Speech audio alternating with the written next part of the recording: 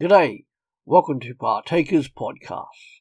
Today is Pentecost Sunday, where Christians around the world remember and celebrate the coming of the promised Holy Spirit.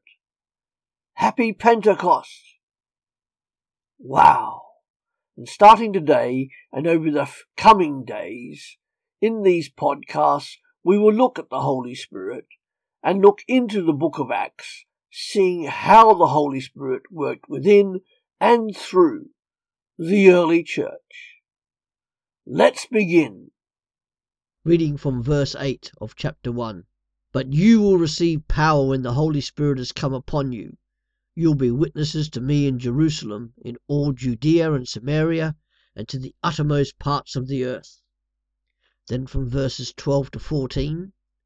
Then they returned to Jerusalem from the mountain called Olivet, which is near Jerusalem, a Sabbath day's journey away.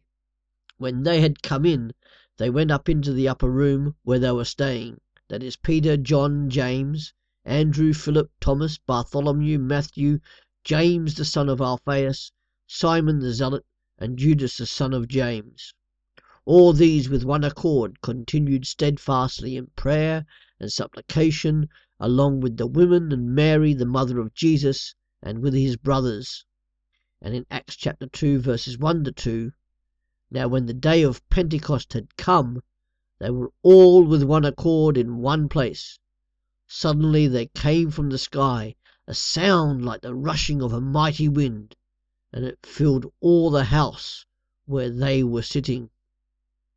As we saw last time, Jesus has ascended back to the right hand of the Father. The 12 apostles are now back in Jerusalem, as we have read, and they are waiting for the promised Holy Spirit to come. This Holy Spirit who indwells the members of the early church, the Holy Spirit who empowers and transforms them. Remember Peter? Remember how just a few days earlier he had rejected Jesus Christ and had openly defied him by trying to stop Jesus going to the cross. This Peter, who we saw was dejected and defeated and powerless. And in these early chapters of the book of Acts, we see Peter and the other disciples transformed. So let's concentrate on Peter as a good example of this transformation. And this is now a new Peter, transformed by the indwelling Holy Spirit, who speaks with the authority Jesus gave all the disciples and all believers. This Peter given impetus by the Holy Spirit, who preaches a sermon and 3,000 people are added to the church in one day. Acts 2 verse 41. This Peter who when passing by a man who couldn't walk, told him to get up and walk. And he did. Acts 3 1 to 11. Peter was allowing himself to be controlled by the Holy Spirit and doing some of the things that were synonymous with Jesus' earthly ministry. What is the difference between this Peter and the Peter before Jesus' resurrection? It was only the Holy Spirit and the difference he makes to Peter. Peter, by submitting himself to the authority and power of the Holy Spirit, was allowing the Holy Spirit to control him and guide him. This Peter, who we know from the gospel accounts, had no self-control, yet now had self-control because he submitted to the Holy Spirit. The greatest evidence of the Holy Spirit living inside any one of us is the transformation of the individual into the image of Jesus, as demonstrated here in Peter. This Peter, who not only allowed the Holy Spirit's power to heal people, but also administered church discipline, as in the tragic case of Ananias and Sapphira in Acts chapter 5. But it wasn't just Peter who was empowered. As Acts chapter 5 verses 12 to 16 shows us, all the disciples, not just the 12 apostles, were filled and controlled by the Holy Spirit and were able to do healings and other signs and wonders. The Holy Spirit living inside and empowering all believers with a passionate service for Jesus Christ and not just the 12 apostles. And all of this power delivers their passion for Jesus Christ and making Him and Him alone known. The early church was dynamic and seen to be exercising the authority of Jesus Christ.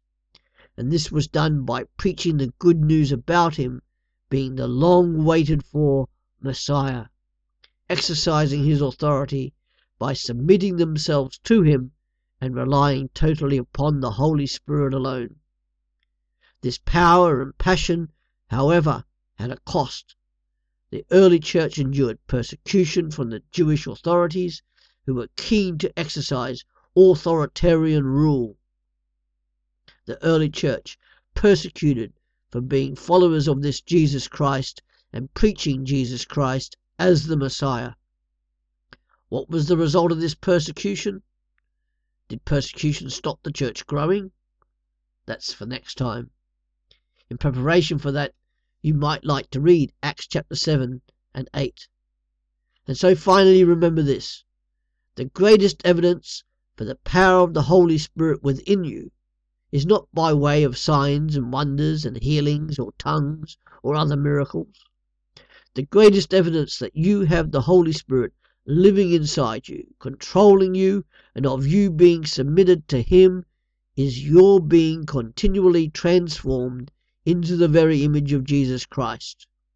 Transformed by allowing yourself to be so intimate with Jesus Christ that people will notice that you have changed and will ask you, why have you changed? Being filled with the Spirit is allowing yourself to be continually controlled by Him and exercising His will, power and authority. That is one of the reasons the early church grew phenomenally and why the church is still here 2,000 years later. The Pharisees and the Sadducees are long gone. The Roman Empire collapsed. But Jesus' church still stands, is still growing and expanding, and will one day be joined with Jesus Christ, her head, in eternity, to the praise, honour and glory of Him who will return. That's it for today. Come back every day to www.partakers.co.uk, where we will continue to look at the role of the Holy Spirit working within and through the early church. There are also an archive of over 3,000 podcasts for you to download and listen freely. See you later.